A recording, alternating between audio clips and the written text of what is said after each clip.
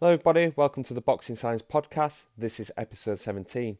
In this episode we're visiting some old but gold content, the Boxing Science Summit 2019, where myself and Alan Ruddock got around a table with Rob Madden and Dan Lawrence to talk about the different key topics and issues around strength and conditioning and sports science in boxing.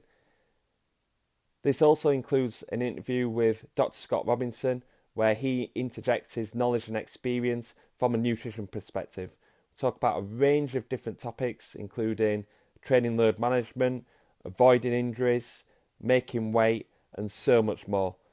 This is probably my favourite piece of content that we've ever done for Boxing Science, because it was just great to just sit around, talk about training. We had a really dynamic discussion, and it's something that we're definitely wanting to do again in the future. We're supposed to do it again this year, but due to the pandemic, we didn't manage to get together, and as we got round to being able to do it, we became a little bit too busy and maybe a little bit too zoomed out. Excuse the pun there. But yeah, we're wanting to do it again in the future, maybe in front of a live audience where we can do some live Q&A. Definitely watch this space for the Boxing Science Summit 2021.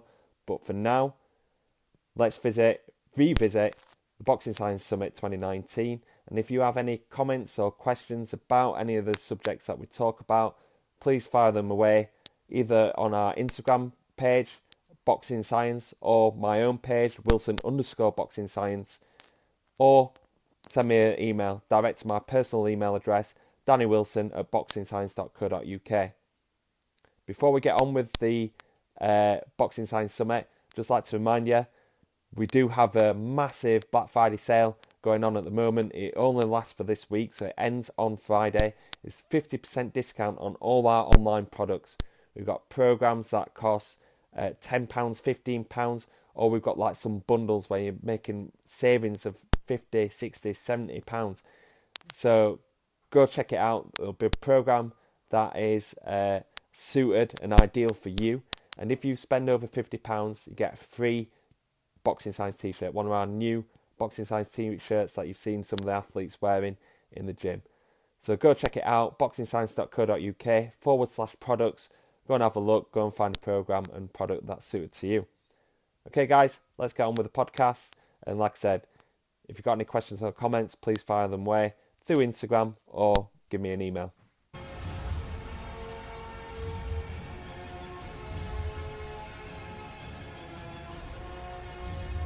Hello everyone, it's Danny Wilson from Boxing Science, and I'm extremely proud and excited to be presenting this roundtable discussion, the Boxing Science Summit, which seems a bit dramatic as it's just 4 guys in a gym around some plyometric boxes, but we've got some great expertise in here coming from different perspectives, working at many different levels within boxing, from amateurs all the way up to world level, the very top of boxing. And because we're coming from different perspectives and we have different thoughts around a lot of different areas within boxing, I thought it'd be a good idea to bring us all together and just have it out, a big discussion about the key things, key themes within sports science. So some of the topics that we're going to be covering is key considerations in strength and conditioning, some of the implications around a boxer, some of the training loads and how we manage it and monitor it. We're also going to be talking about the weight making process and supplementation use within boxing. And also we're going to be introducing some of the conditioning methods that we like to use and some of the methods that we like to use to try and reduce the likelihood of injury and prevent injuries. Okay. Before we get started, I'm going to allow us to introduce ourselves. We've got Dan Lawrence, Rob Madden, and of course myself, Danny Wilson, and good friend and colleague Alan Ruddock. So we'll start off with Dan to introduce yourself. Cheers, Danny. Hi guys, my name's Dan Lawrence. I've worked in boxing for over 5 years. I'm head of performance for Matchroom Boxing Gym over in Essex with Tony Sims. I've worked with the likes of George Groves and currently work with Conor Benn, Joe Cordina, Martin J. Ward, to name a few. I'm very much looking forward to today. Hi guys, I'm Rob Madden. Know these guys for a little while now, know Dan for probably 3 or 4 years. Big passion for boxing. I've been lucky to have worked in it probably for most of my career, initially with just amateurs in London and more in more recent years with professionals. having worked with Anthony Joshua, James DeGale, Lawrence Coley as well, and helping out some of the Matchroom guys when needed. Background is a physio over a decade, and passion for S&C. Studied my certified S&C specialism course from the States a few years back. So enjoy the fitness side as well as the injury management, and got a big interest in training loads as well. So hope we can get some good chats going around that. Yep, for those of you who don't know me, I'm Dr. Alan Ruddock. I'm a physiologist, so I like to study how the body responds and adapts to exercise. So if you've seen any of the boxing science work that we've done, I'm the guy that pushes people to their max on the treadmill or the bike until they can do no more. I've worked with a range of different athletes in a range of different sports, all the way from juniors up to elite boxers. I'm very much looking forward to this round table discussion. I think we're going to bring some unique insights, and me and Danny was actually working out how many world champions we've collectively worked with. And I think we counted 11, didn't we?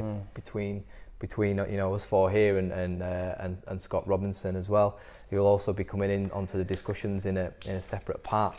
But I think you're gonna really enjoy this. You're gonna get a very unique insight into the way that we work, and I hope you all get a lot from this.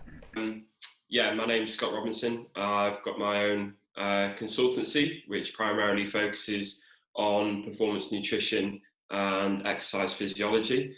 So I'm a nutritionist and physiologist by nature or by trade. And so a little whistle-stop tour of kind of my background. I studied at Liverpool John Moores University for 4 years. So I did a bachelor's and then master's in sports physiology there, and then progressed on to do a PhD at the University of Birmingham in exercise metabolism.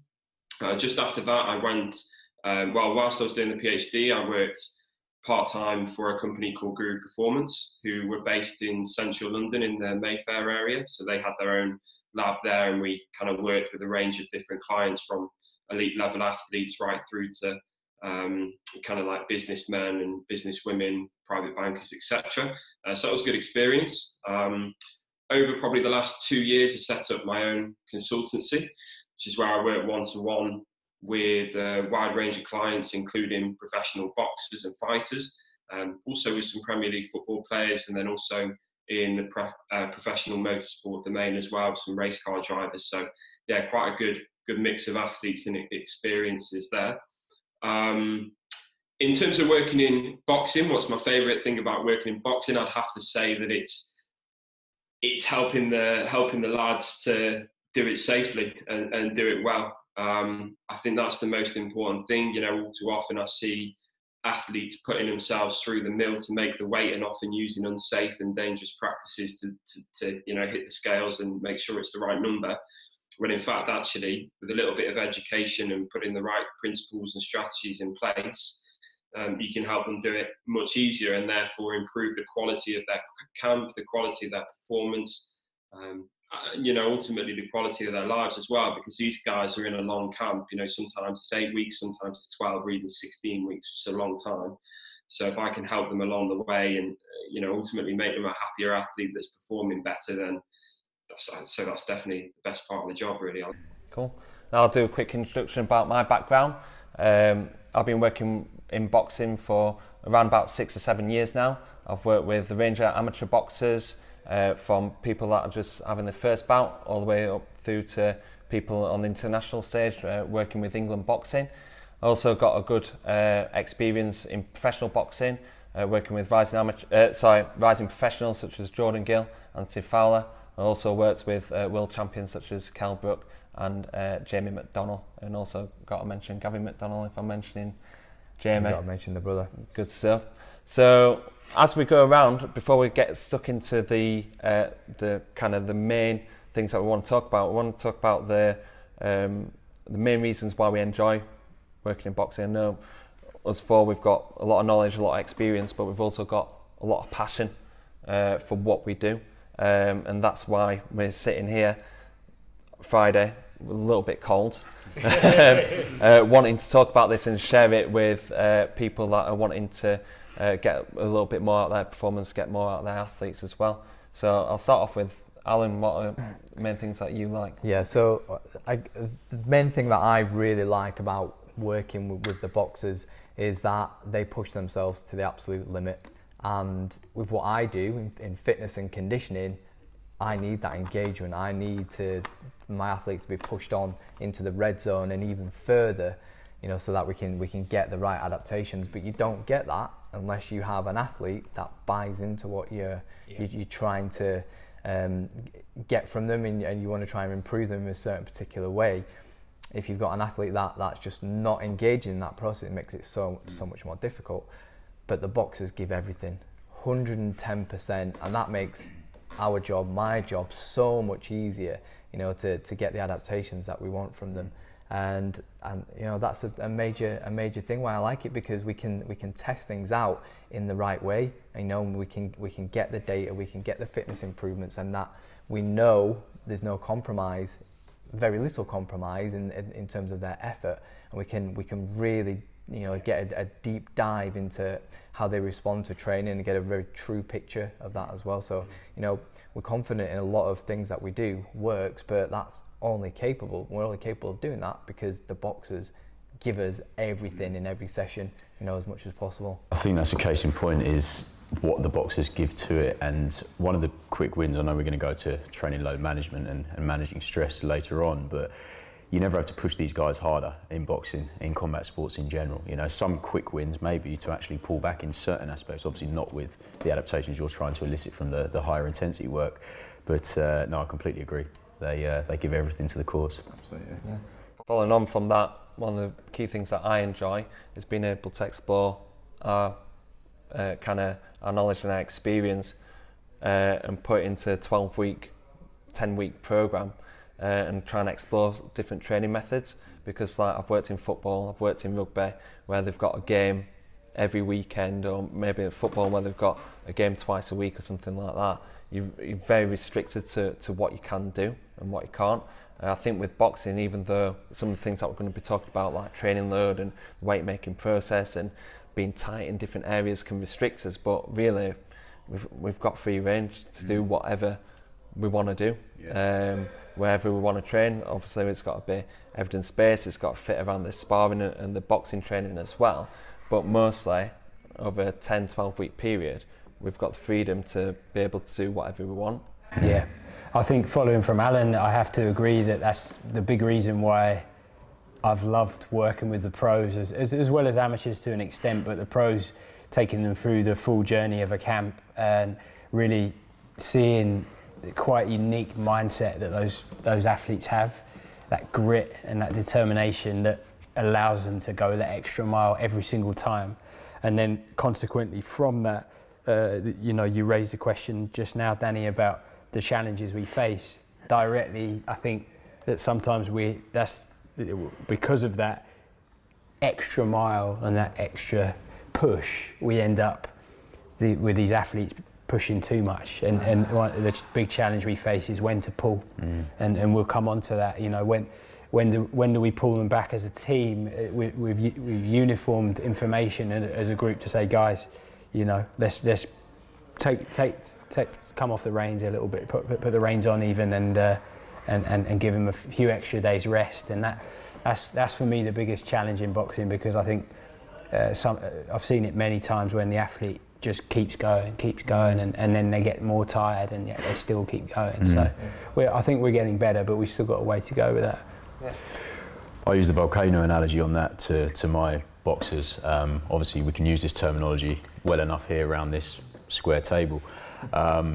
But box. But in terms of build up of stress, so I use a lot of analogies with these guys. Otherwise, they just don't understand it. I need them to understand and use the word buy-in, and that's big in obviously high performance these days. With the likes of Brett Bartholomew, but if they want to buy into what you're trying to say, something I use is the volcano analogy. You just get this build up of stress, and at some certain points it will then have to erupt if you're not managing it properly.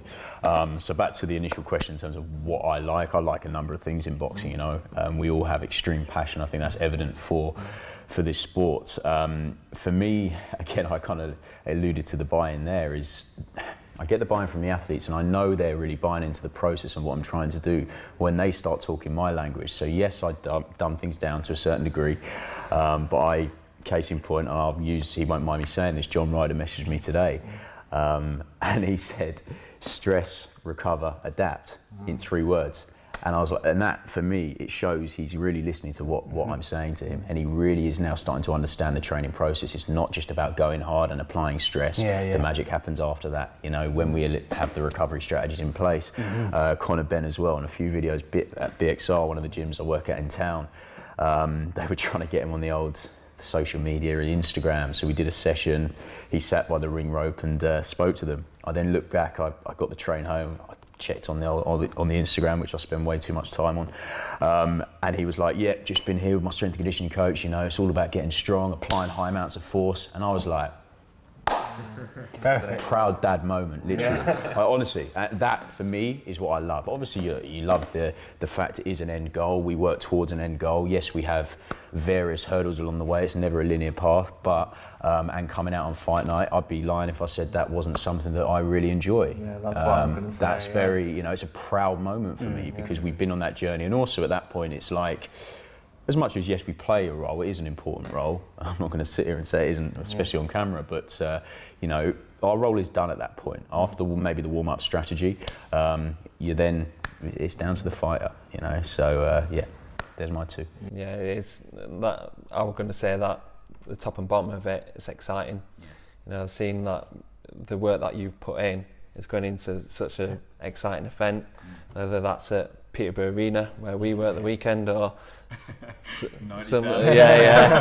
Millennium Stadium twice, Wembley twice, Madison Square. But Joe said it doesn't matter. It doesn't matter. We've all worked in amateur boxing. We've worked the whole way up to the top of the summit, so to speak. And as long as the athlete buys into you and your methods, and you take them on the journey, it really doesn't matter where you are. The end goal remains the same. Absolutely, yeah. It always surprises me when what we write down on paper and then implement works at the end. It's like, this actually does work. This is amazing. I do know a little bit about what I'm saying. But that's satisfying when it all comes together.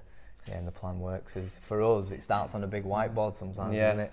Plan it out, you know, months ahead, and it's just squiggles on a whiteboard. Meticulous planning. Yeah. Always.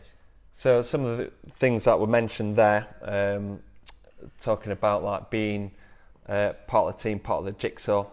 That brings on to the key considerations working with a boxer. And my point that I want to say is, from my perspective, being the strength and conditioning coach, I kind of know my place, even though it's like a big part of the team. But where does strength training actually come? If you talk about hierarchy, you've got your sparring, you've got your bag work, you've got your pad work as well, and then you've got your conditioning, and probably strength work is going to come a fifth place. Even though it's really important, you can't think that, right, this going to try and optimize the physiological adaptations from your strength training. That can have a big impact on the conditioning, big impact on the sparring and the technique work as well. So you kind of like have to think about, right, how important is the strength work, and in terms of each camp. So like, for example, let's say we're doing heavy strength training. This boxer needs to improve the maximum strength.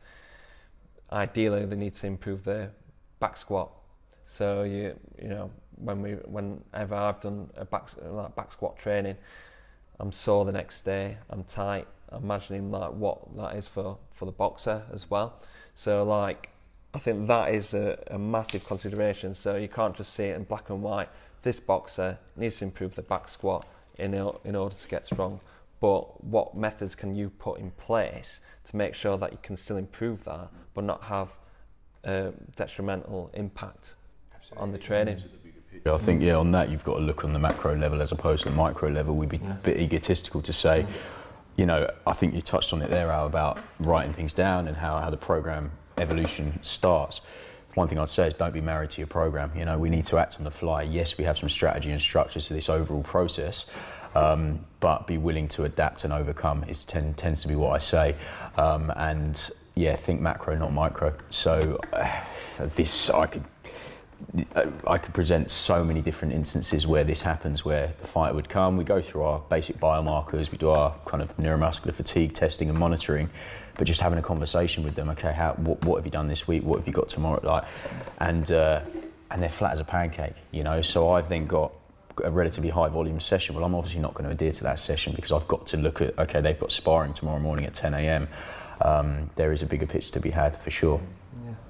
I think for me, I'm probably going to mention a few different things that fit into our different areas, but our boxers are undergoing a process of adaptation, and those adaptations take time, but you've also got this goal at the end of camp. They've got to fight. Now sometimes what we want to get out of them physiologically and the adaptations that we want to induce from them don't always sit right in terms of the camp length, or they might not sit right in terms of the opponent that they're facing as well.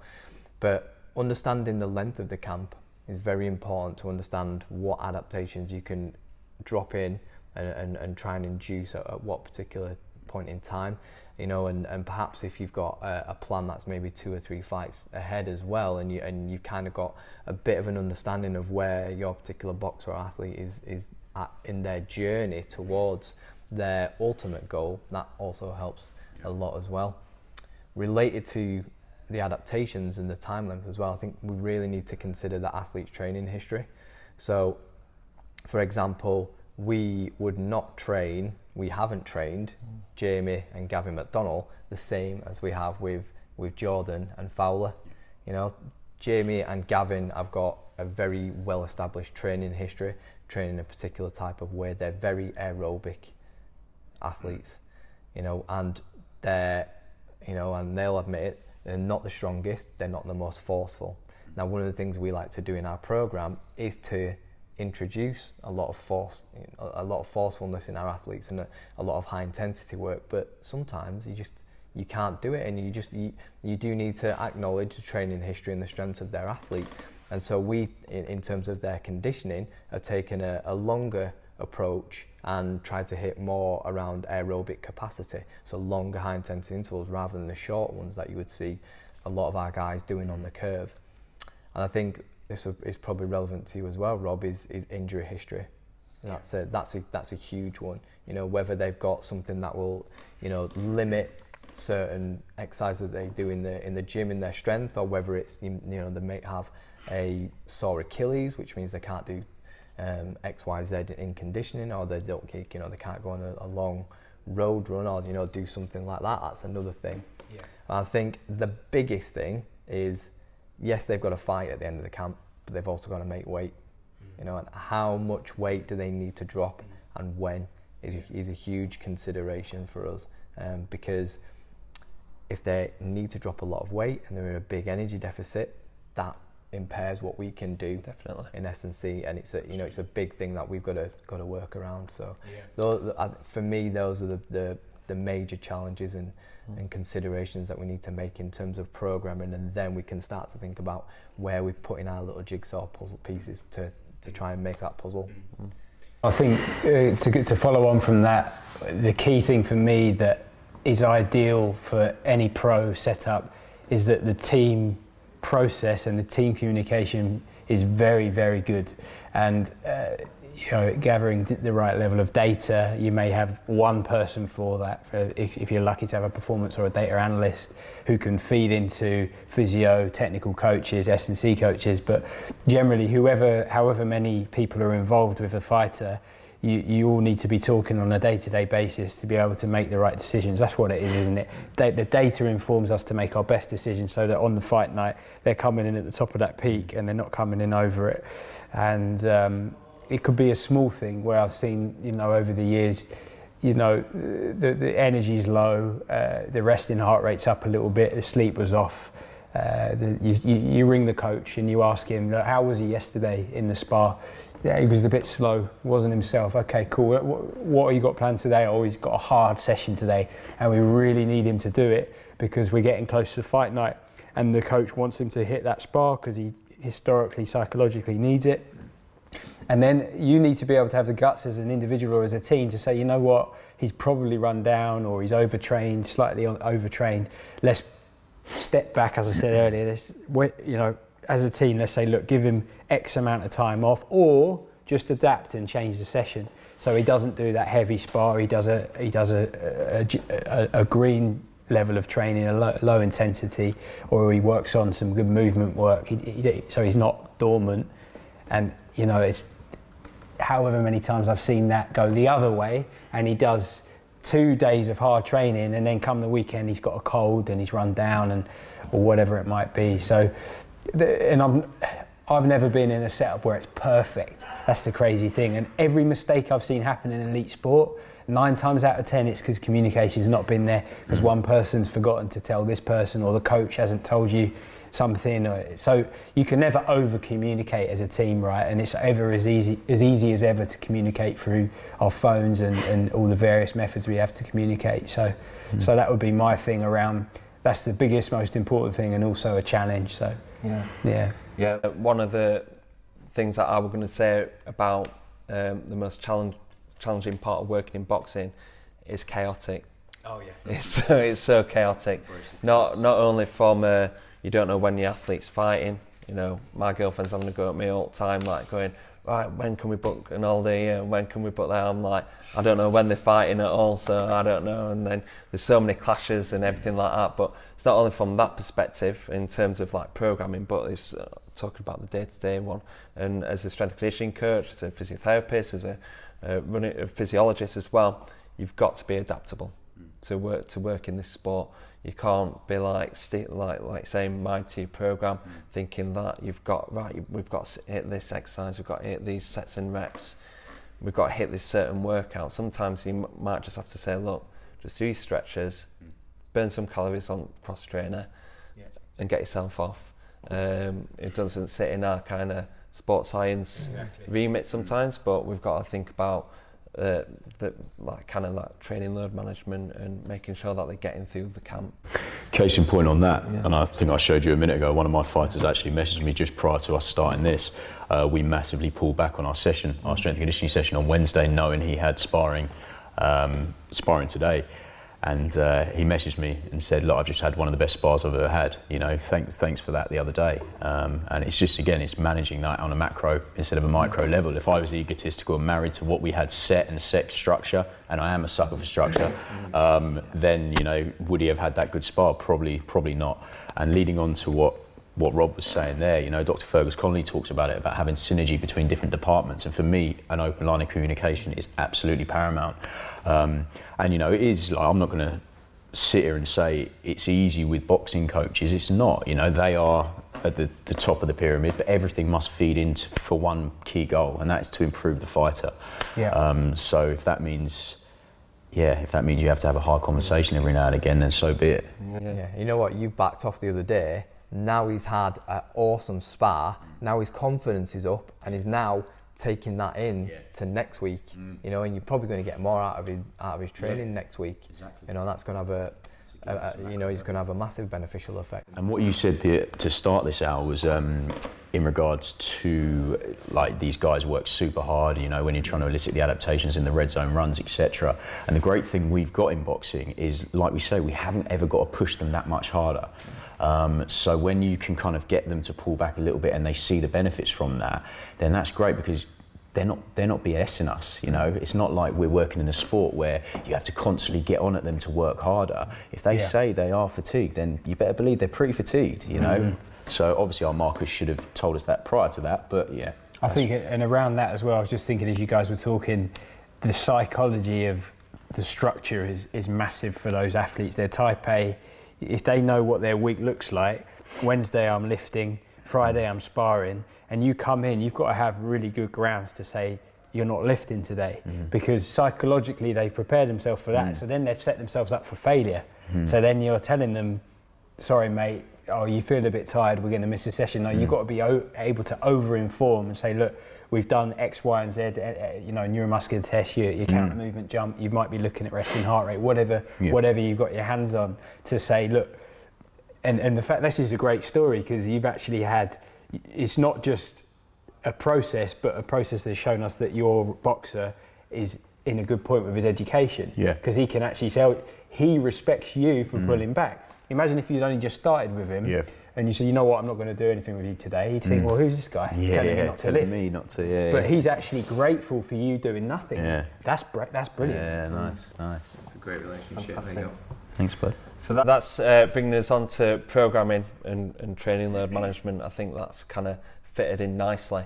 So we'll start off with programming. Alan, what are the key things for you when we're putting a program together? I think we've alluded to quite a lot of things in the past 5 minutes or so, that there is a lot of things to consider. The training loads of boxers are very high. They want to do a lot of training. There's a lot of aspects to the training, and what we need to, or certainly what I think is very important in terms of programming, is knowing what the smallest worthwhile effect is, or the minimum effective dose, because we don't want to be that guy that pushes them over the edge, because then the trust is lost with the boxer, the trust is lost with the coach, and as soon as you give them a session that tips them over the edge and they have a bad spar, things are turning sour pretty quickly. Yeah. And so having the knowledge and understanding as to what is effective and for how long it's effective is really, really important to optimize the training process, because yes, you want to give them that strain, but you don't want to have that strain that's continuing for too long, and you definitely don't want to be doing too much in terms of overreaching unless it's very planned and everyone's on the same page with it. So you really do need to know what that minimal effective dose is, and you need to be brave enough to say that's enough. And that comes a lot from collecting data, doesn't it? And managing it. And similar to what you're saying about the minimal effective dose, when our strength conditioning coach Tommy Monday, right mate, when he started doing his dissertation in his third year, he was like, what can we do to have a big impact? And what we did was finding what the best, kind of most optimal percentage 1RM on a trap bar deadlift was, and we found that it was quite individual, but we found that basically when we're doing individual programming, we know where to target them. So for example, Jordan Gill, he's around about 50% 1 rep max, whereas Fowler would be a little bit heavier because it's a bit stronger. But if we can still get strength adaptations from going at a lower percentage 1 rep max, then we're going to hit that. Yeah. So when we found out that data, I was like, right, with velocity based training now, I'm going to do a load velocity profile, and I'm going to see how much we can get away with not doing maximum strength training. So the key, we did a few different variables, but the main one that I'm going to talk about is one that we did with Carl Yousaf, where I was thinking, right, he's got to make flyweight, what is it, 5'7", 5'8"? In terms of height? Height. Yeah, he's about 5'7". Yeah, tall. He's a tall flyweight, you wouldn't believe it. And he's got that frame that he could probably go up to bantamweight, maybe even super bantamweight, but he's at flyweight at the minute. And I was just thinking, right, he's going to be in a calorie deficit for most of the camp. If he's does maximum strength training, he's probably going to get sore from that and fatigue from that. I thought, right, I'm going to work in reverse. So we started speed, strength, speed, did 2 or 3 weeks on max strength, then brought it back down to speed, strength. So, and then at the back end of camp, we did a load velocity profile, and it's making 10 to 15% improvements across lower percentage 1 rep max, and he maintained maximum strength. And when you're thinking about what we're doing strength conditioning for, is to produce a lot of force in a short amount of time. So you were hitting strength power early as well, did you say? Yeah. Speed strength early. Yeah. So we were doing trap bar jumps at about 30%, 40% 1 rep max, and then working up towards 70% 1 rep max on a trap bar.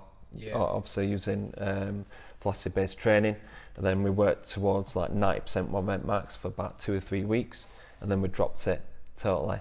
and what we found was that it's improving 10-15% at the lower end, which we want him to, because you know, I'd prefer him to be doing that at that end, improving at that end, because that's where he's going to be producing force. If we can maintain maximum strength by doing the minimum amount of work, I think that's a huge win. So we're talking about the minimum effective dose and programming and kind of leaving the ego at the door when it comes to strength training. You know, I'd love my boxers to lift hundreds of kilos and stuff like that, but really I've got to think, what are the demands of the sport? It's to be fast, it's to be explosive. How can we achieve that without having an impact on the... We did the same thing as well in a similar vein with cluster sprints. So a 30-second sprint interval, what we found through our research, and we've done a couple of tiny little research projects, but then we did a master's dissertation on this as well. We found that when you cluster 30-second intervals, you actually get a higher peak and mean speed for a slightly greater internal intensity, but that external increase in speed and force production was so much greater than a 30-second interval. So if you can find ways in which to, you know, keep the volume the same but maximize intensity. So it was the time was exactly the same. So we were doing 30-second intervals compared to 10 on, 10 off, 10 on, 10 off, 10 on. So 30-second clustered and sliced. We're finding that we were getting higher speeds and a greater external intensity for the same in a strength-based environment. So when we utilise cluster work using velocity-based training, so we're getting better peak velocities on the same load. So quality of work, you know, increasing motor unit recruitment, etc., is optimised. And also you alluded to the fact there about kind of force production. We're not working in powerlifting. It's not just a matter of getting from A to B. You know, I know this is very basic, but everything's managed by time. So it's not just about how much force you can produce, it's the rate at which you can produce that force. So absolutely we need to surf that force velocity curve, and this is why we profile individuals as well. You know, we can all now probably sit here and think of an athlete, of where you position them on that force velocity curve. Specifically, I know a couple now who, you know, I'll allude to one, John Ryder. John Ryder is incredibly force dominant. We joke around because his nickname's the Gorilla, because when we get him doing A-skip drills, literally the floor is moving. It's just funny, but yeah. So in essence, some big wins for us. Yes, we want to make his strength super strengths, but we can also actually prioritise a lot more kind of reactive component and velocity specific work that's actually going to improve that fighter and how quickly they can produce force. And to intersect, because I think you guys actually really interested me a year or two ago when I was talking to Dan about how you periodise your camps, and just to maybe make a comment and also a question to you both and Dan as well. My comment being, it surely makes sense to, just from a training stimulus perspective, to have your velocity-based training, your strength speed work in early on in the camp as well, right? Because if we follow only a linear progression of strength endurance, general prep, strength endurance, strength, pure power at the end, well, what happens if week 7 of a 10-week camp the athlete encounters an illness for 10 days or a niggle, right? And then you're running out of time to get that adaptation. So that my comment is, I think you were one of the first people that I really saw pushing that, you know, throughout, like almost little 3-week blocks of everything. And therefore my question being, and it is not a clear answer, is for the viewers as well, how should we be periodising a 10-week camp? Big question. That's a big question, and the cop out is it depends on the situation. But when you're talking about like inclusion of like kind of some explosive work and everything like that, not leaving it all to the last minute. Exactly. Yeah. We do actually integrate like stuff in the warm up, the extended warm up. We do some like loaded counter movement jumps. Yeah. We know like, right, if we've got a speed strength block, a trap bar deadlifts, we're not just going to go, right, 7 weeks of just normal lifting, then next minute you're going to do trap bar deadlifts. Actually, it shifts from an extended warm up exercise going into their trap bar deadlifts, and then in the next block it'd be trap bar jumps as a key exercise. So that's how I'd kind of manage that. And there's a few different ways that I've done it. Doing like some sort of like complex training where you'll do a maximal say 90% 1 rep max lift paired with a jumping explosive exercise. Also like contrast training. So we've done 3 sets of 3 on a trap bar deadlift above 85% 1 rep max, and then we do a trap bar jump at 30%, 40% 1 rep max, 3 sets of 3 on that. So then you're still getting your maximum strength work, you're still getting your explosive work. Mainly we're looking at maximum strength, but you've still got that kind of explosive stimulus there to then work into the next camp. So when they're on the next phase of camp, they're doing it a little bit fresher, should be hitting higher numbers. That with the sort of post-activation potentiation stuff, the contrast work that you're alluding to, which is fantastic, and as you say, you're hitting quite a big aspect of that training graph. Volume-wise, how do you adapt to the boxer? As you know, how do you know the amount to periodize, and how do you know when you maybe need to do a bit less, and what kind of things do you use to judge? Well, it's a little bit hard one really. We start from baseline and we make sure that we're only making like 20% increase load, like a week by week basis, and then making sure that they're having a deload. A perfect example would be to do a 3-to-1 deload, but 9 times out of 10 a camp isn't going to go like that. I've just done a 12-week camp for Fowler in terms of like conditioning, and his loads were 1, 2, 3, 1, 2, 3, and then 1, 2, 3. Well, it's 1, 2, 3, 4 in it if it's 12 weeks, but that's more or less the theme. So So it was like 3 blocks of 4 weeks, but it was like high, medium, and then low, because it's gone high when I know that it's not going to be doing much sparring. There you go, yeah. And I'm thinking, right, it's my time to get my adaptations in there and really challenge him and hammer him basically. And then the middle stage would be to like, right, it's a bit of a transition phase. I can still push him, but I don't want to push him too much because his sparring load's going to go up.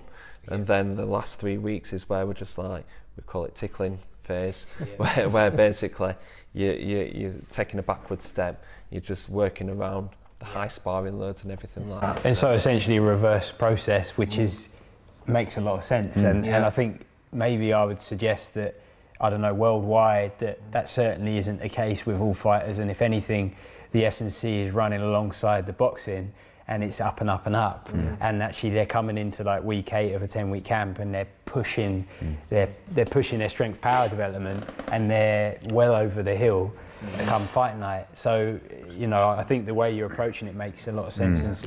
How about you, Dan? I think, very similar. I think in essence what we're trying to elicit an adaptive response. So in essence, if you've got an increase in boxing volumes, i.e. via sparring at whatever point they get introduced into the camp, this is again where the open line of communication needs to be strong, because as strength and conditioning coaches, we need to be aware of that, because if we're then trying to climb the same mountain and these two collide, then we're just inducing them upon way too much stress. So in terms of the adaptations that we're trying to elicit from our sessions, we're just not going to get them. No, if we were to think about this very black and white and very, very, very simply, our role is to prepare the boxers to be in the best shape possible for sparring, for their boxing work. So when they increase their training load 4 weeks out, they better be in a good position. They better have good fitness. They better be injury free as much as possible and moving well, so that then we can get the coach working on what they need to work on in sparring, and the athlete and the boxer feels great. And then it's a case of managing their training loads, so they're dropping their weight, they're sparring great, and really it's there. So it's like you've probably got 8 weeks if it's a 12-week camp of where you can do some good quality work before then you have to really start to manage it. Sorry to interrupt again, but around that, if you've got a 12-week camp working off a, say, 7 to 10 day taper, Have you guys experimented with an earlier taper, you know, say week 8, 9, depending on the boxer, you know, giving them perhaps an extended weekend to recharge and have a bit of pure recovery? You guys? Yeah. Go on. The taper for me can be anywhere between a deload. The deload probably starts for me about 2 weeks. You do a deload of the last phase for like 2 weeks out. So like if you're doing like your trap bar jumps and landmine split jerks and stuff like that from strength and conditioning perspective, that would basically be deloaded. If you're doing 10-second sprints, 12-second sprints on the curve, that would be deloaded. And then you'd go into your taper phase where like you then change some of the exercises, so doing like a lot of banded work, a lot of mobility work, light medicine ball throws and everything like that. So that's when I change it. The most recent camp with Jordan Gill, I knew that he was going to be doing 12 round and 10 round spars when he hadn't sparred for a week. So I knew that there was going to be a massive spike in training load. So I just went, right, we need to start the taper early. So we just forgot the next phase. We forgot what was planned. I just went, right, what we need to do now is a taper from here. And you know what? In the previous 2 camps, we'd been watching very closely, collecting his data, monitoring his speed, monitoring his heart rate, and just speaking to him, getting his general mood. And we were probably only 1 session away from having that optimal taper, weren't we? Like he probably just tipped to overreaching a little bit, and we maybe had to pull him back just a little bit. But we had the data, and we were just like, and then that's when we collected that data, got that evidence, and Danny's then used that in this one coming up, then to just pull it back. It worked because on the night he was right. In terms of anyone that's looking for a little bit of information in terms of the scientific model that we use in periodization, Vladimir Isharin has written a lot about block periodization. So when we have distinct phases, we use block periodization, but it's more of a conjugate periodization model that Yuri Verkhoshansky has wrote about as well. So because we have different phases just humming underneath and then bring them into the next phase, it's more of a conjugate type of periodization. So block and conjugate kind of hybrid. So Isharin and Verkhoshansky are the two scientists that people want to look at. In regards to the initial question with Rob asking about and Danny alluding to the 3-1 in terms of deload, so yeah, we absolutely do a similar concept, but we also have a self-auto-regulatory tool in there as well.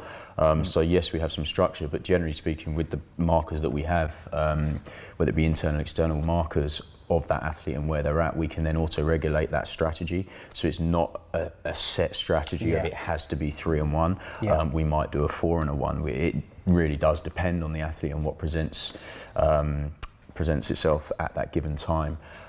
Something that we find as well, because we're talking about stress management, is it's popularised by Derek Hansen, a track coach in America, is utilising like microdosing strategies as well. So something that we use at the Matchroom gym with the lads is, yes, some of the big wins initially. So when I first went in there, actually, I'm sure I'm probably jumping the gun here in terms of what we're covering, but when I first went in there, I observed, I didn't go in with this kind of machine gun approach and say, well, you're doing that wrong, you're doing that right, I sat there and found out a little bit of information to then inform my decisions, which is what we do.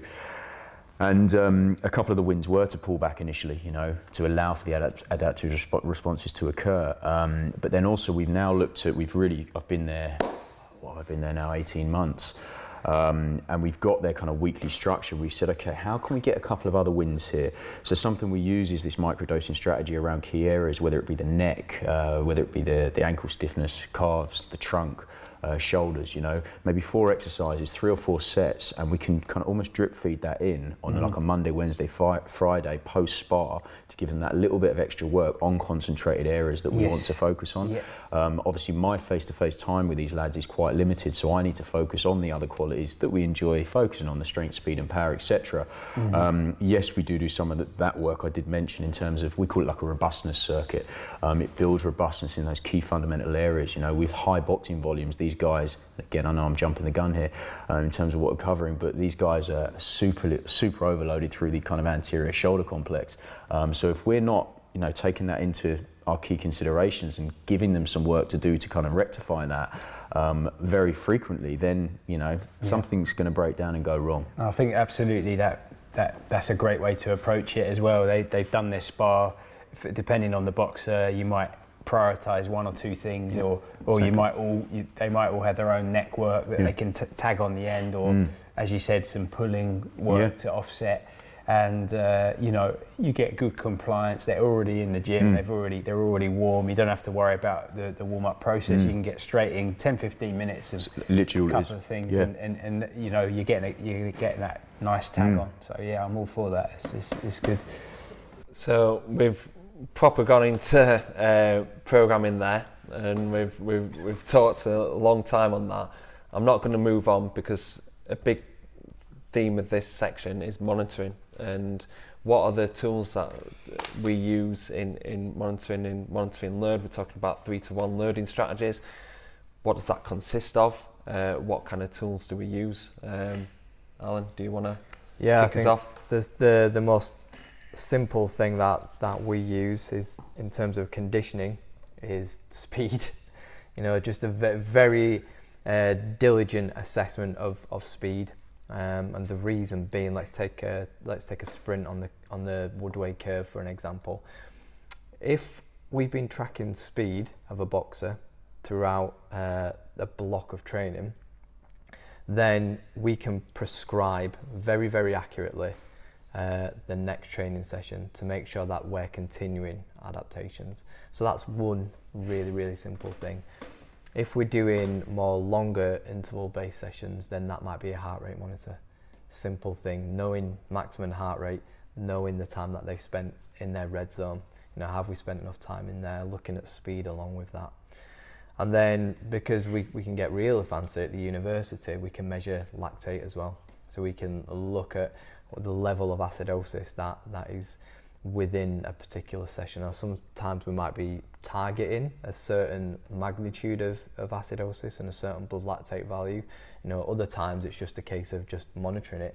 So if the lads have just done 30-second sprints and we've just taken a lactate at the end, haven't we? At the end, just to characterise what it is. And these guys are producing like 20 millimolar per litre of lactate, which is completely insane. But they've been through the process now, and they can push themselves, they can access those energy pathways and produce energy in the way that we think it needs to be produced for high intensity boxing performance. So for us in the lab, we can use a lot of fancy things as well. We can use gas analyzers, which we have done before.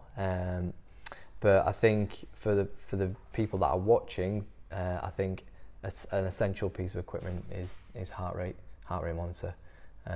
They're about £50 to buy, and they really do enable you to dial in on your training management, and enable you to track calories as well in each session. I'm sure we'll come on to making weight, but you need to know how much energy you're expending. You need to know what's going in and what's coming out. And you need to know how that's manifesting on the scales as well. So I think my key tool as a physiologist is certainly heart rate and a heart rate monitor. The first, when I went into the Matchroom gym, I didn't want to come in with these like 10 or 12 different interventions for them to do, because they won't do any. So we went in with 1 or 2 quick wins, and one was buy a heart rate monitor. Just get Remember when Jamie and Gavin started wearing the heart rate monitors? They absolutely loved it. Yeah, absolutely loved it. For them to understand as well, and in essence then we can say, I know you've alluded to like the no man's land runs and stuff, you can see what adaptation we're trying to get. And also I said about me stepping back and viewing what's going on in the overall training process before I can make an intervention, is I want to see the heart rates that they're eliciting from sparring, from their bag work, you know, and then that will inform my decision in terms of what I prescribe from a bioenergetic viewpoint, because if they're getting that adaptation from there, then do I need to then prioritise it elsewhere? So completely agree. It's I think I've got a couple of comments to make away from that, and heart rate's a fantastic measure as well. I'm a big fan of the Polar H10. For me, I'll be honest, I don't think I've certainly never been in an environment where the ideal has existed for monitoring and acting upon the data. We strive for it, but you know it's not easy, as we all know in the sport. Simply just looking at RPE time and a punch volume for me is really helpful. So the Hikso from the States, or I think it's the Corner company here in the UK, where you've got the sort of half matchbox size measure in the glove, so you're getting some good data on overall training volume. And then just to raise as a sort of side topic, for me there's no easy way of measuring lifestyle stress, right? The bigger the athlete, and obviously one of the boxers I've worked with is Anthony Joshua, and you know I can't comment too much on what's going on with him and what we do, but what I can comment on is that he's a man of with a lot of demands on him. Sponsorship, interviews, travel, everyone wants a bit of him, social media pulling him here and there or whatever. So you know that exists for all of them, for many of them a smaller degree, but you know I think that's something that we really need to improve as a community, as coaches, to be able to support our athlete and say, look, come off your phone early, you know, let's come up with a good sleep strategy for travel. So I've just read a study, and perhaps we'll share this. It was tweeted last night, and it was an association between, in NBA basketball players, an association between late night tweeting, so after 11 p.m, and performance the next day. And they found a relationship. Yeah. Scott shared it. Louise Burke, yeah. Scott was here. So Scott, who's there, will have been looking at Professor Louise Burke's feed, because they're both nutritionists. But yes, so late night tweeting is associated with impaired performance in the game.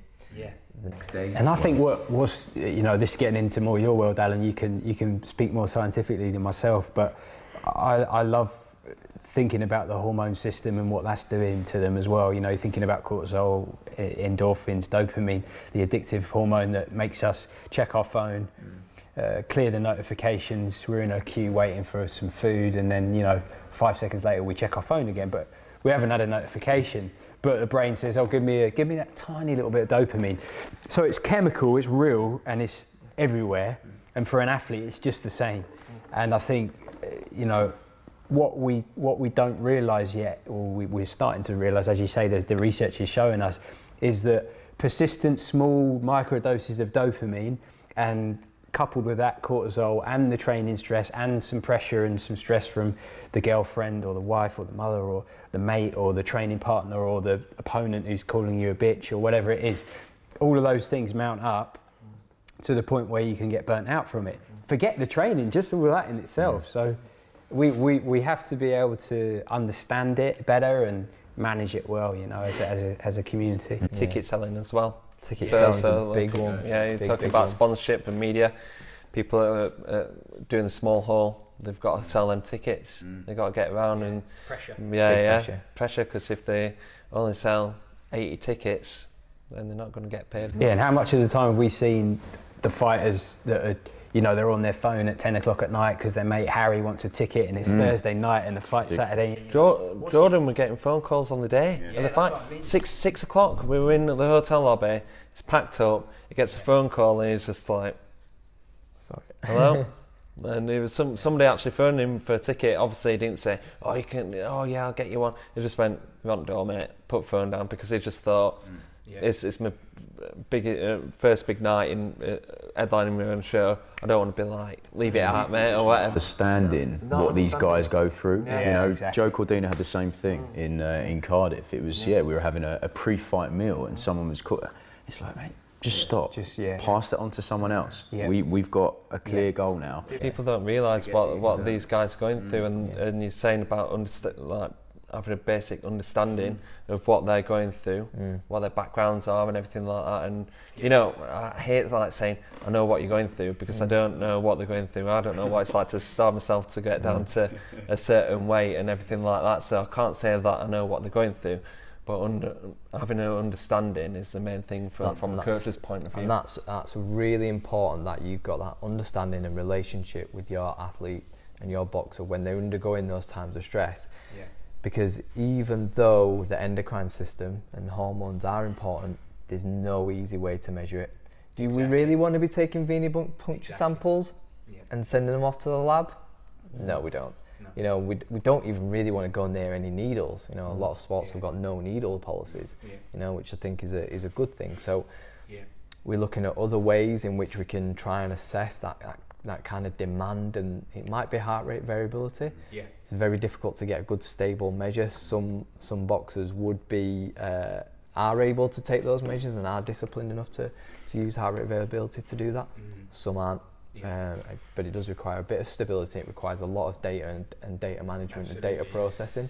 So it's not easy to do, which is why having the relationship with your boxer and having a good relationship with the coach and understanding what they are going through is the best way to try and manage that training load, especially in key phases of the camp. We're going to move on to go on. I'll let you have the final say. Look at internal. Back to the initial question. Internal and external load monitoring. Internal would be our subjective markers, RPE, basic questionnaires. We've all got flash questionnaires and graphs. I use them sometimes. I'm not going to stand here and say every single session they punch a load of stuff in. There has to be an element of compliance, and like we said about our big rocks and a couple of wins at certain times, I'd rather some other wins. And then the external load monitoring tools we utilise is just a peak velocity on the five jumps. It's based on Dan Baker's research with the Dow, so it's basic assessment of neuromuscular fatigue. There are some questions there in terms of, are the jumps consistent every single time? But we've got some good research from it, and if we see a 7 to 10% drop off, we know that might be a little bit of a red flag. I need to go a bit deeper under that bonnet and have more of a conversation with that athlete on that given day if I'm asking them to, exert maximal force or For sure. I think we've covered programming and monitoring. I'm sure we could go into it much more. Moving on to weight making, it's a massive thing in boxing, and obviously we haven't got Scott with us today. Hopefully we're going to get an interview with him. He should transition to it. Now's the time to take a quick break, refresh, get another coffee or drink, water, reflect on some of the learnings so far, write some notes down, and start to revisit the Boxing Science Summit.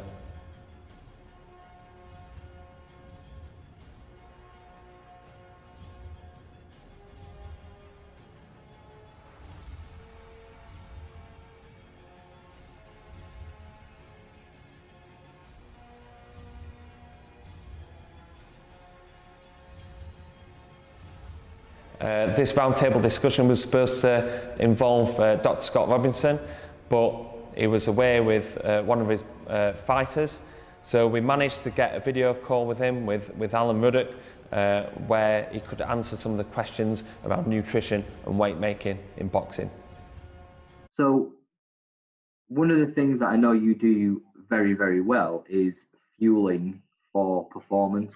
So every training session is an opportunity to get better. But what I think a lot of people have a little bit of misguidance on this is that they always need to be in the same negative energy balance to drop weight throughout a camp, instead of periodizing it and fueling for performance and using times within a microcycle or a week where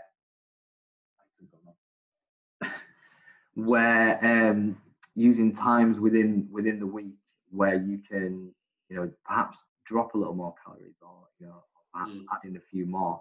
Is that something that you think is really important to making weight? Yeah, absolutely. There's no point in just giving an athlete a plan and saying, here you go, follow it for the next 6 weeks. You'll be in a 500 calorie deficit, so we'll therefore lose a pound of body fat a week. It just doesn't really work like that.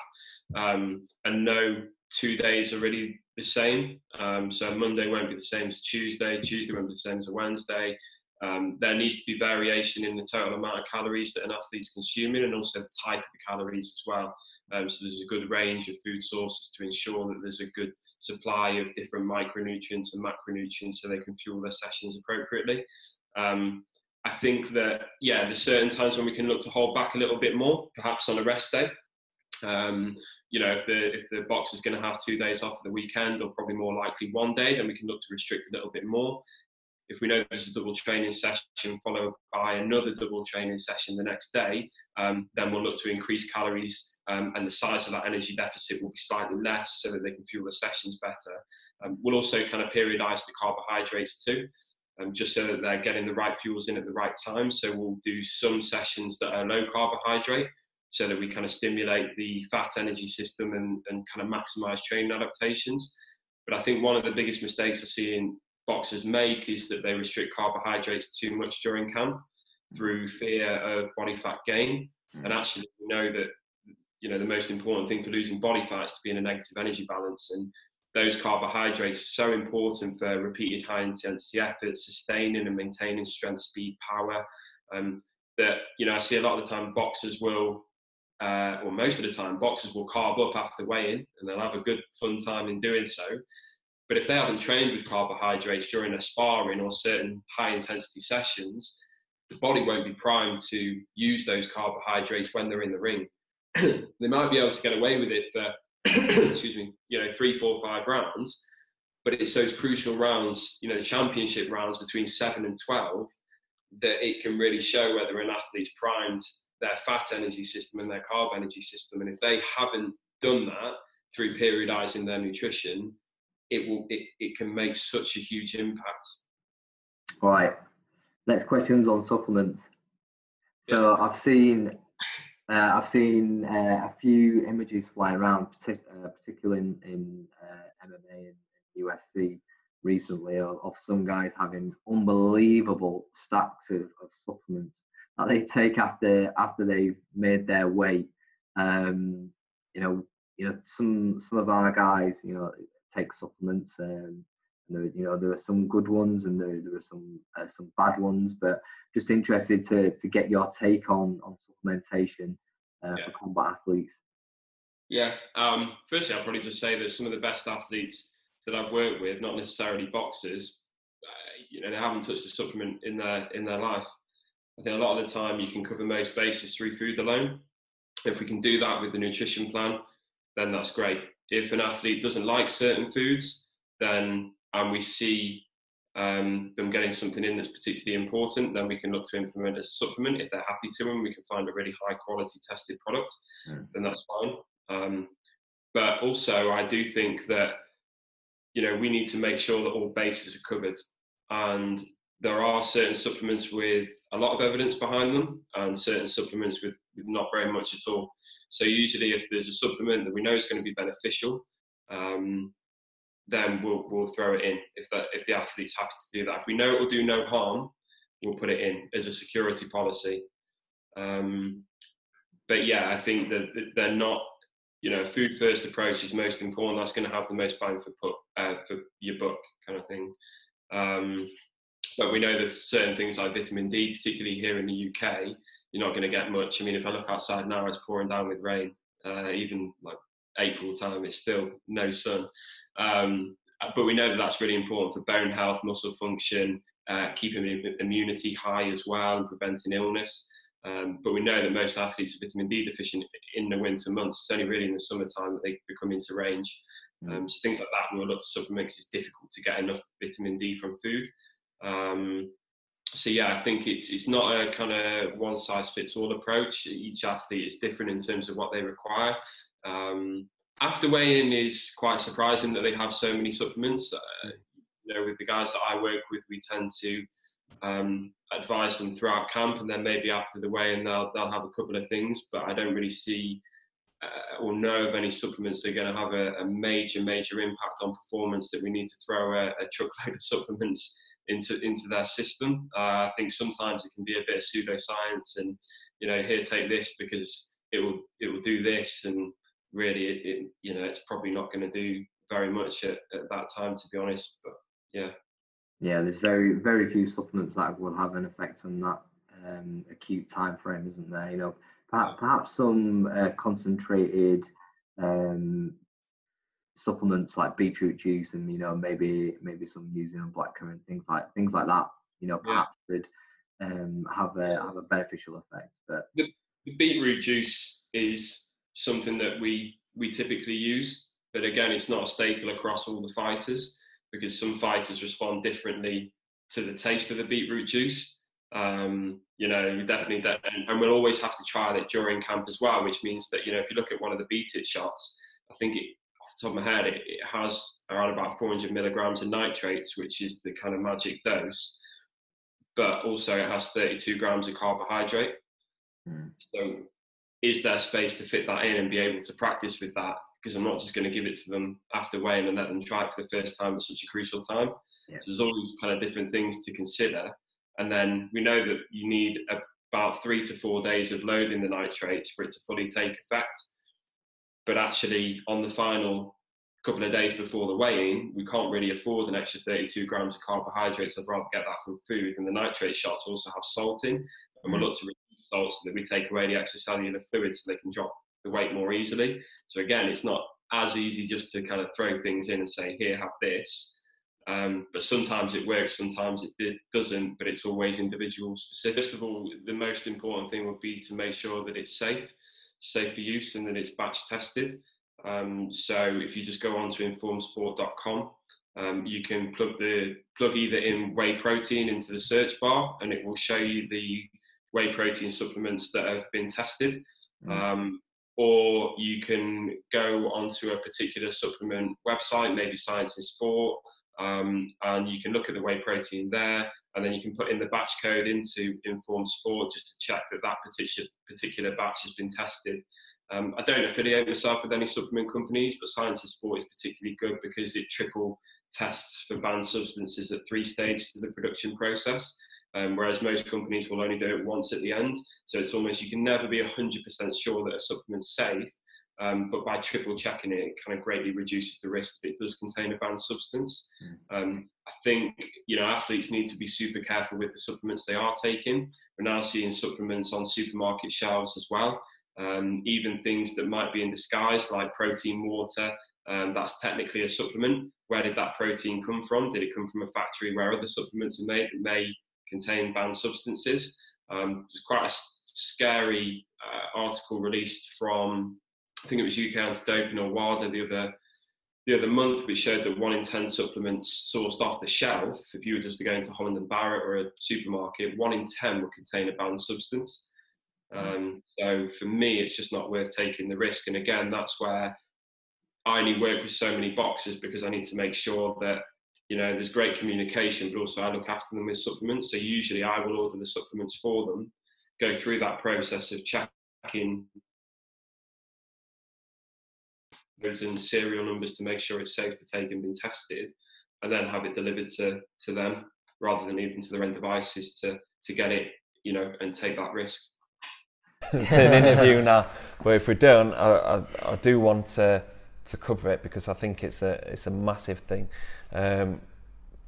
From like the boxers that I work with, I'm like kind of, especially like people like Jordan and Fowler, I'm like a strength and conditioning coach, yes, but I'm also like a bit like a performance manager without the official title. I'm keeping an eye on the weight, keeping an eye on the wellness and everything like that. I'm not a nutritionist, but when it comes, I think, to just people like making weight, they've just got to be so data driven.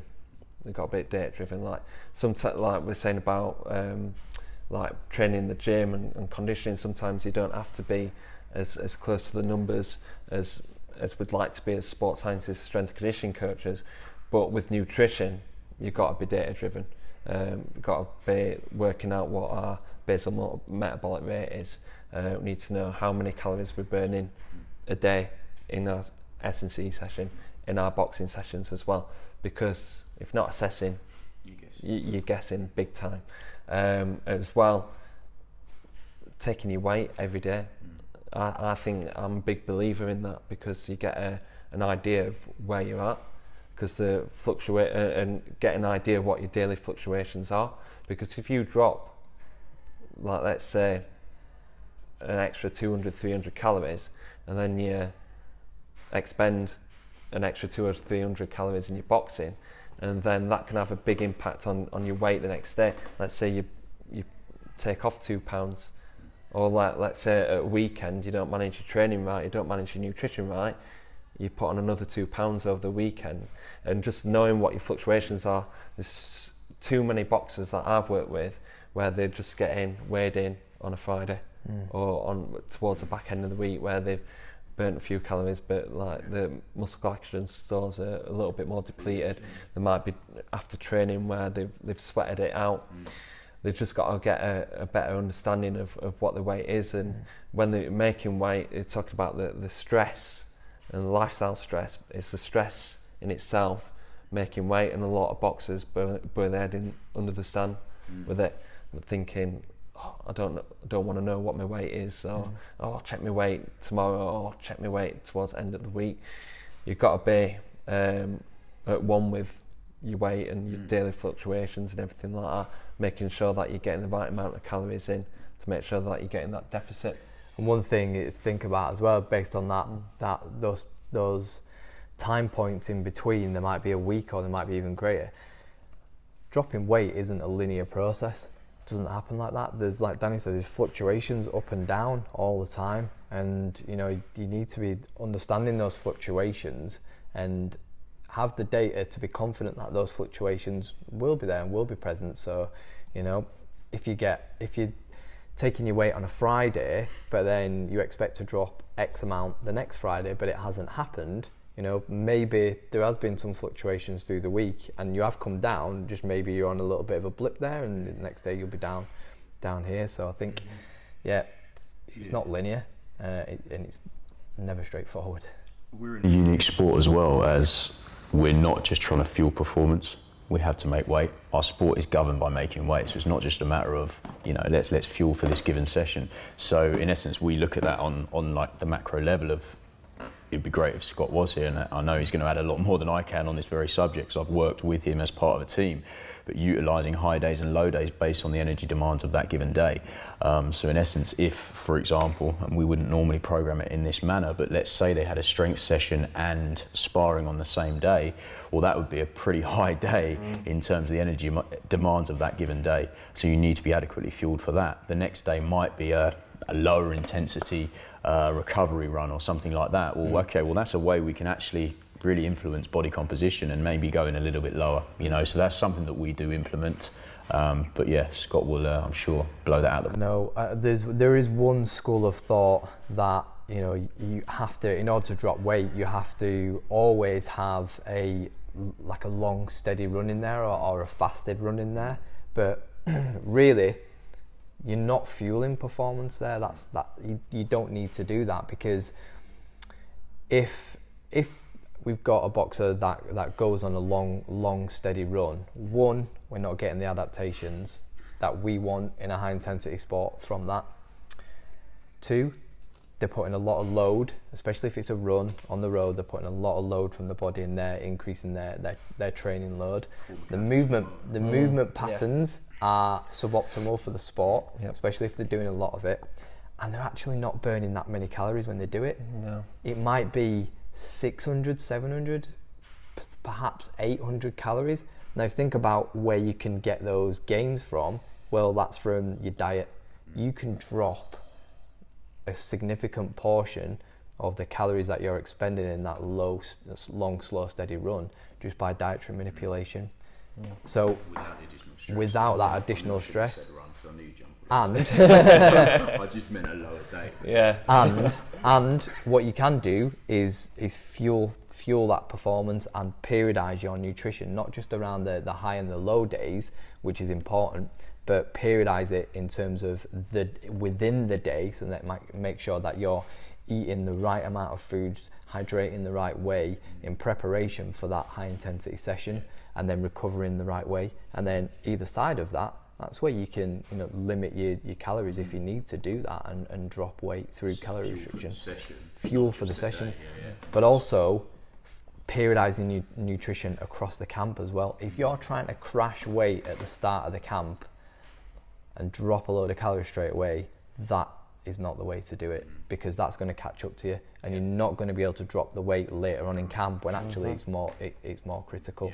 Following on from that, I mean, I'll add my 2 pence, and it is just that, because this isn't my field either, but trying to adopt an 80-20 approach out of camp, because I think so much of the time, especially the amateurs, they break out of camp, they haven't got as much contact with their S&C coach, their technical coach, if they have a nutritionist. I mean, generally all you guys maintain contact all year round, obviously, but we find they go off and the diet completely goes out the window, the training drops massively, and they obviously pack on 10 kilos quite quickly, and it's a nightmare when they're coming back in. So I think just generally just to ensure that you're monitoring them outside of camp, so that it's less of a difficult process when they're coming. You need to know what their highest weight is. Do you setting up a limit with your guys? Yeah. Out of camp, Yeah. We want to retain as much lean tissue as possible, and so if the weight making process is wrong from a nutritional aspect and you're crashing a lot of weight, especially first of all, what's the first thing to go? It's going to be muscle. You're going to lose lean tissue, and we don't want that, because effective punching requires a lot of momentum of the punching arm. So if you're losing muscle mass, then you're not going to be able to create that force, and you're not going to be able to retain that lean tissue in order to contribute to momentum of the punching arm and the rest of the segments as well, especially around the core. That will be a very, very an area to go very, very quickly. And we retain quite a lot of fatty tissue around our trunk as well. And so if we're crashing a lot of weight quickly, and we know we're not dropping the mass through fat and it's through lean tissue, then you're compromising performance when you have to take shots around the trunk, and you have to produce rotational forces around the trunk as well to have an effective punch. So a lot of it comes down to trying to preserve as much lean tissue as possible, and making sure manipulation of the protein. Exactly, yeah. And you don't need a lot of protein in order to retain lean tissue, but it just needs to be provided in the right way at the correct time, and drip fed in the right manner throughout the day and throughout the camp as well. And if they are in a calorie deficit and you're trying to keep them at a level of the protein, in your experience, you keeping them just over body weight, 1.2 kilos. It has gone higher before. It can go up to 2. It can go up to 2. But is there a threshold for no? Yeah, I think it wouldn't be any lower than that 1.2, 1.5ish. That kind of boundary is optimal. And just dropping in like 20 grams of protein, just 3-4 hours throughout the day, just to retain that level of muscle protein synthesis. I think what we're just going to finish on with in terms of like making weight is just knowing that it's not just making weight and just getting down to your championship fighting weight. It's actually having to do that in the right ways. There's a lot of acute strategies that you can use that can help you make that weight a lot better and feel a lot stronger.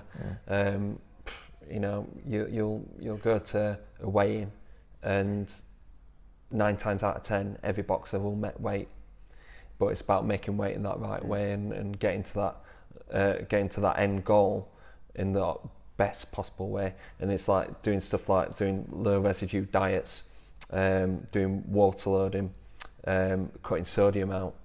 Once I with an athlete that was stagnating in his weight when he was coming down to weight, I was like thinking, right, what is it like? We were out on training camp. I was talking with a nutritionist back at home, and I was just like, right, let's have a look at his diet and what he's having. And I actually looked in, and there were like some with like pickled beetroots and pickled beetroots, things like that in the salad. So I took them You out. wouldn't think anything of, would you? Yeah, you wouldn't think anything of, because it's healthy, but because it's been like preserved in pickle, they had a lot of sodium in there.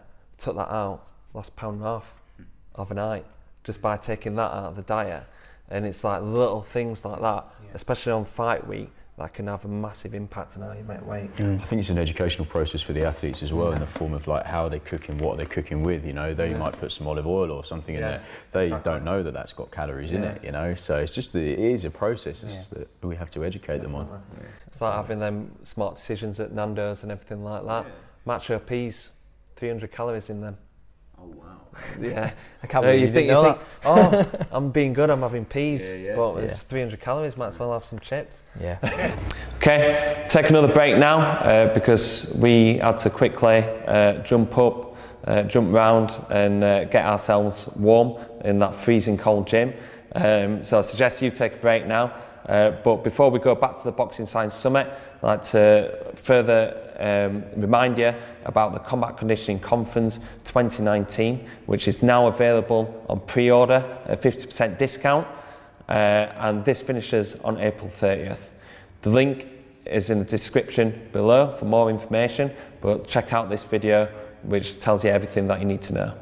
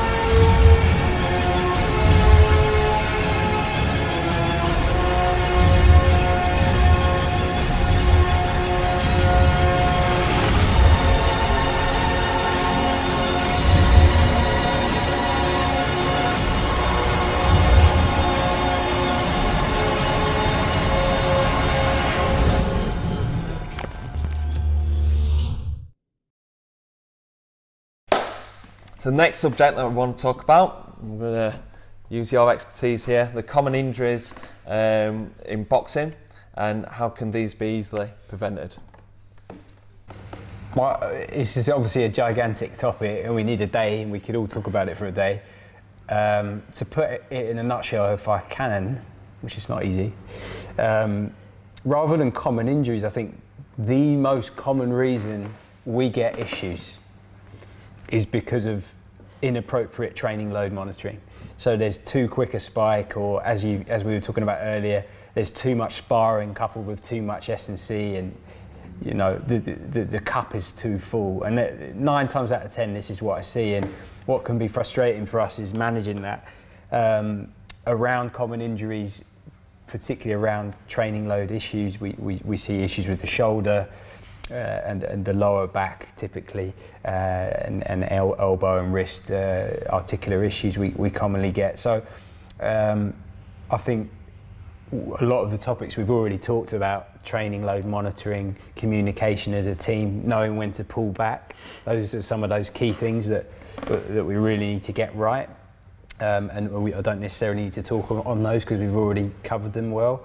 I think again, with managing a boxer in a team, it's about being confident when to pull them back and giving them the right type of exercise as priorities. Because we've all studied and we're academic, and you can have an ideal in your head. I've always got that ideal, and I know you have, and you guys as well. Okay, I might say this guy's got a reactive tendinopathy. As a result of his third week in sparring was too heavy a spike, and he was also overdoing it in the gym, and now I'm dealing with a reactive tendinopathy of the shoulder. So how am I going to approach this? Because we're in the early part of a camp. So I might say there's 8 exercises that are key for him to do, coupled up with mobility. And the reality is, he's probably not going to do them all. And I know you get a degree of hesitancy from a lot of fighters that, I don't want to do all of that, it'll make it worse, or they're a bit tentative about doing too much. So for me, just like Dan said earlier, find your window to get the rehab in, and rather than be reactive to that injury, try and be proactive. So at the end of a spar or at the end of a boxing session, he's just finished on the bag, adding some banded pull-aparts, adding some triple threats, adding some neck conditioning to help prevent issues there. Because the reality is, if you write an injury prevention program for boxers to do twice a week, they're not going to do it. Yeah. So find your windows to put it in, and there's no easy way of doing it, but that would be my kind of nutshell, really. Just to be realistic. I think that's spot on, Rob, and I think you hit the nail on the head there about being proactive and not reactive. You know, you're not reacting to a certain issue once the issue arises, because the wheels are very much in motion in terms of a camp then, and it's very hard to then make an intervention whilst you've got all this additional stress. So we can obviously do a basic needs analysis of the sport, and we've all worked in this sport for a long period of time, and common things tend to occur, you know, whether let's start at the top, whether it's around the shoulder complex, whether it's around the thoracic spine influencing the shoulder, whether we're then looking at the lumbar spine, what's going on around the pelvic region. And so, we tend to see common patterns. So that's where we can make an intervention. And that's why I alluded to the microdosing earlier around those key patterns, that we can get a bit of a win there. And it is only 15 minutes in and around their sparring sessions. Once, like you said, they're already warm, they're already mobile. But going to the specifics of injury, again, I say specifics, but in a general broad term of our sport, the shoulders are obviously, I know you did the boxer's shoulder last year on this very conference, and which was awesome. So I think the basic way of looking at it is these guys are so anteriorly dominant and overloaded through their high boxing volumes, is how can we get a bit of a win? Okay, well, there's some key areas that we can speak about, maybe in and around, the pec minor. We can release that. That's going to stop the shoulder kicking forwards. Obviously the pec minor's linked in with the scapula in terms of scapula tilting forwards. We can get our banded pull-aparts in. We can then look at our trunk. We can look at what's going on at the hips. So there's key areas there that we can absolutely influence with our programming. So it's just, again, being smart with our program and looking at the specifics of our sport, and then making an intervention from there on in. One thing they're saying about trying to get in the mobility training, I do the same warm-up every single session, and it's I really focus on rotational mobility, shoulder mobility, hip mobility, and glute strength, and they know the routine. So sometimes when we're busy at the gym, I'm upstairs doing the conditioning work with somebody. I'll come downstairs, and let's say I'm 5 minutes late. I'm sorry everyone, but sometimes 5 minutes late, I'll walk in, the athlete's already there. They're already there doing the eagles, doing the windmills. And it's so pleasing, isn't it, to see as a coach. It's brilliant. Like we have, I do it very, very similar. We have our movement prep, move with the purpose to improve. We want to own certain positions, etc. And when an athlete, again, I'll refer to Conor Ben because he is brilliant in this regard. I see him at BXR on a separate day because we found that he was burning out a little bit on the set days that we did have. So we then changed, we intervened and changed his training day. So he comes and sees me at a different gym. I don't see him at the Matchroom gym anymore. And I say, look, I've got a limited time. You have to get here earlier. And he gets here earlier. He's there on the foam roller. He's doing his work. He's mobilising his T-spine. He's moving and grooving. And it's so pleasing for a coach to see an athlete do that. And a case in point again on that one is John Doherty. He won't mind me saying this. Very new in the relationship. So John Doherty turned over from the amateurs. He's really brought into this overall process of strength conditioning, and he's doing very well with it, both in the gym and in the ring. And one of my colleagues had to train him. I had to go away with a client for a couple of weeks, and one of my colleagues, James Collins at BXR, said he'd come in and run the program with John, and John needed a session. And I knew John wasn't doing his warm-ups, all right, because he was the first guy I saw at the Matchroom gym. And I'd say, Doc, have you done your warm-up strategy? Yeah, Dan, I've done it. I feel good. All right, John, let's get cracking then, okay? Anyway, my mate messages me, he says, Dan, I don't know what the hell you've got him doing for these warm-ups, mate, because he does not know your warm-up routine. And I called him that night. I said, Doc, you've let me down, mate, in front of one of my colleagues. You haven't executed. And he said, Dan, I'm sorry, mate. And now warm-up flows. He's time. really brought into it, but it took that little bit of a, situation for him to do that. Good stuff. In terms of injuries, you mentioned vitamin D just a few minutes ago. Do you think that nutrition has an important role to play in injury prevention or injury reduction and even recovery from injury? Yeah, 100%. I think if the nutrition isn't right, then you greatly increase the risk of illness and also injury. I think that's where the testing comes in useful. Like I said, with the DEXA scan, we can take a look at bone mineral density, and we know if that's quite low or not within the optimal range, and it's something that we can work on during the early stages of camp when the boxer might just be coming back in to boost that bone mineral density into the optimal range, and then through appropriate nutrition, and then they can start their kind of heavy phase of camp in a good position. I think hydration is absolutely key. I see a lot of time in boxing that athletes will weigh themselves after training and take that as their true weight. And as a result of knowing that they're going to weigh after training, they won't drink much during training because they think, well, I'll be lighter afterwards. When actually they could be training between 2% and 10% dehydrated. We know that the greater the severity or degree of the dehydration, the more risk of injury. So I'll always have the fighters weigh first thing in the morning fasted, just because that's the most accurate representation of true weight.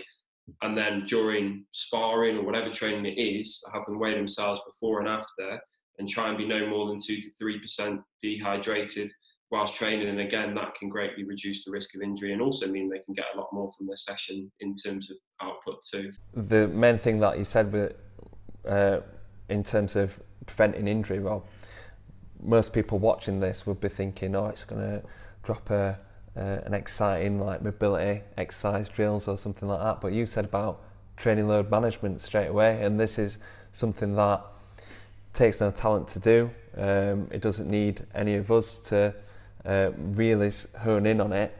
Really, sometimes it can come from the boxing side as well, in terms of like taking session amount of minutes times RPE. It's pretty. Yeah. You can see when it's a high day and a low day, really, get them athletes taking ownership of that. And I haven't got data on it, but anecdotally, I'd say there's two higher risk areas for viewers to be aware of is week one, and then just like pre and during peak. So as they come straight back into boxing again, that week I often find is when you get those little niggles because they're still running, they're still lifting, and they're started boxing, and little things show their face. So again, being proactive, not reactive in that prior week. So are they ready to be hitting the bag? Are they ready to, obviously maybe not spar in week one, but and then that peak week just coming in. Okay, have you as an S&C coach, have you taken your foot off the pedal because it's a big sparring week? Is their rest optimal? Is their anabolic system ideal growth hormone levels, and are they nurtured and recovering well at night so that they're really giving that hormonal system the best chance of recovery? So and again, just how we can just monitor and keep an eye on that as a team as two risk factors that I think is good to bear in mind, and you can't necessarily always prevent issues. It's the nature of the sport, so it's just being able to sort of look out for it. I think that's a great point to finish on. It's been fantastic to get this sit down. I know that we've been wanting to do this for about 2 years now, haven't we? To get around and just put our thoughts together. It's been brilliant. It's about, I don't even know how long it's been now, an hour and a half worth of content. Hopefully we haven't bored you. But yeah, let's go around and say what we feel that the future of boxing is, what is actually needed from a strength and conditioning perspective. I'm happy to kick us off. Great, yeah. Go for it. I believe that we're talking off camera, us three earlier, about habits, and that we're trying to break boxers out of the habits that they've had for a lifetime of going on long runs, being able to just smash the bag and do whatever in the first week, thinking that they need to get back into it. We're breaking them habits, but I believe a big way in the future to break them habits is to have it as part of their training as early on, and this is why we're doing the Youth Athlete Initiative. We're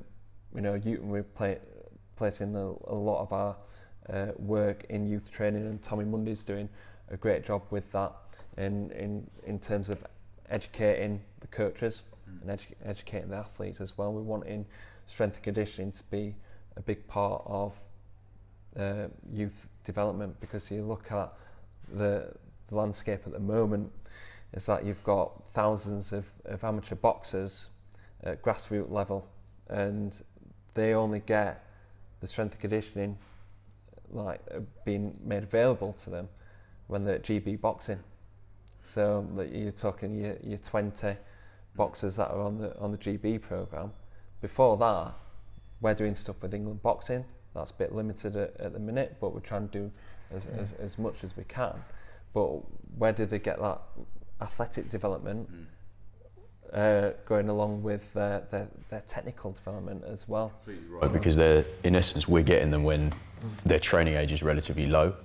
So yeah, it makes us look good initially, so we can get these positive adaptations, but it'd be ideal if they'd started a lot earlier and they'd gone through that process, so we get them at a later date with better movement competency for sure. So you guys are doing a great job with the LTAD program, as Tommy alluded to yesterday. He was telling me about it, and I think that's brilliant. If you can influence not just the kids but the coaches, if you can get the coaches on side and get them buying into your methods. And we've got a unique opportunity now because of the power of social media, and everything's being filmed on BT, Sky, etc. They see these elite pros in the gym with their strength and conditioning coaches, so they're obviously intrigued as to what's going on. So if we can get in now and use that to our advantage and educate these people properly and take them through the process. The social media content of Anthony Joshua doing loads of strength and conditioning, people are going, well, I always use it with the young boxers. I'll say, if the biggest name in British boxing, biggest name in world boxing is doing strength and conditioning, why aren't you doing it? And when I've been with England boxing, they've still got pictures of AJ on the wall, like doing the stretching, doing the warm-up. And so if he finds it important, then you should find it important as well. Where he is, yeah. What do you think's important, Rob? Yeah, so I mean, the future of boxing, for us, how can it be even better than it already is? Because I think we're in a good place. We can certainly be in a better place. To simplify, I would say I think it's important for a professional fighter to have a performance lead or performance manager. It might just be that he's only got one person. He may just have you, Danny, which would be a great thing. But then, of course, you're the core communicator to the technical coach, right? Yeah. But you may have 8 individuals. You may have a nutritionist and psychologist, etc. That performance lead has to be able to gather all of the qualitative and quantitative feedback and data from the fighter and the team to make an informed decision when we're okay to continue to push and when we need to pull. Because right now, I still don't think that there's quite, in many circles, the ability for the performance lead to tell the coach, don't train today. And often the technical coach will push on anyway. So I think that's where the future is, because I think if we can get to the point where all of what we're gathering can inform us, and we can say to the coach who trusts that process, all right, we're going to push hard today, or we're going to do the opposite, then we stand more chance of bringing every fighter in peak condition, just like Jordan was recently, and just like Conor was for the last fight, and hopefully just like AJ will be for the New York fight coming up. And it's a challenge to get them there, but I think if we do the simple things well, and all of those things we've talked about today, there's no reason why we can't achieve that. The golden thread that runs throughout all our recommendations for the future is education. Education of the young athlete, education of the performance director, the lead performance manager, and the coaching, and the education of the boxers too. But I also think the strength and conditioning coaches as well. At the moment, there's no standardization of coaching, and I would really like it if we had everyone had a level platform and an ability to have a standardized approach to strength and conditioning in boxing, and had a great platform to learn about best practice in boxing, because we have got, you know, we talk quite a bit, you know, and we're working at quite an elite level, but it's still only 4 or 5 guys, you know, talking about this, and there's so many other coaches, you know, not just in the UK but around the world working in boxing and bringing in their experiences and their strengths from other sports and into boxing. But boxing's unique. It's a unique sport with several constraints which you need to understand, you know. And I think if we can have some form of accreditation, you know, or some kind of formal education in terms of preparing strength and conditioning coaches to work in boxing, then I think that's going to benefit the whole of the whole of combat sports. I think, you know, the UFC Performance Institute are doing a great job at raising the profile and raising the standards in the UFC and in MMA, and I think, you know, we've got a unique opportunity here, and I think for the Combat Conditioning Conference is just one little part of that little education process. But I think if we can go in the future and have a range of coaches around in the UK and around the world, learning from a standardised process and understanding best practice in strength and conditioning in boxing, I think that's going to be. You guys are driving that forward, so, you know, not to big you up too much, but it's absolutely brilliant, the course that you are putting on in London these days, you know, and upskilling these guys and girls, and they're coming on the course and going away with so many take-homes. So the bar is being raised, but I completely agree. We need things like this just to get a good message out there, you know, and hopefully there's been some real good value and take-homes from today. But for any coach watching, just keep it simple, understand the sport, do your research, nothing flash, you know. We've used the word adaptation, we're looking for these positive adaptations. So yeah, just don't go crazy with it. Understand your athlete, communicate with them, and keep it simple. Yeah, it would be my kind of take homes. Good stuff. That's a great note to finish on. Thanks so much for your time, Dan. Good luck with all the boxers at Matchroom Boxing and at BXR. Rob, good luck with Anthony Joshua, and good luck trying to keep up with you. Yeah. You know, I'll see you whenever. Thanks so much for your time and sharing your knowledge and experience. I'm sure that people watching are going to be very happy with what they've taken down. You know, like I said, we've got years of experience. We've worked at the very highest level, but we know how to adapt these training methods as well.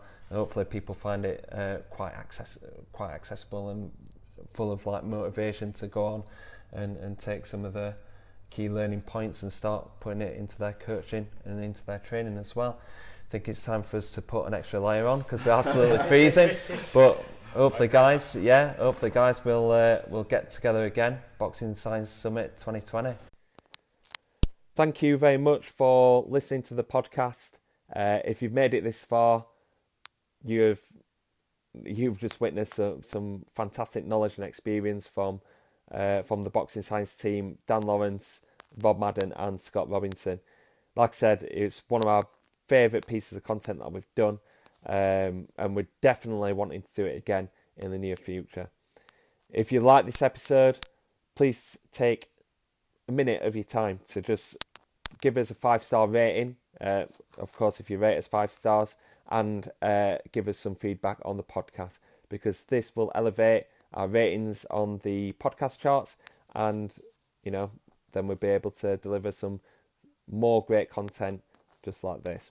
Okay guys, until next time, I'll see you on the next episode.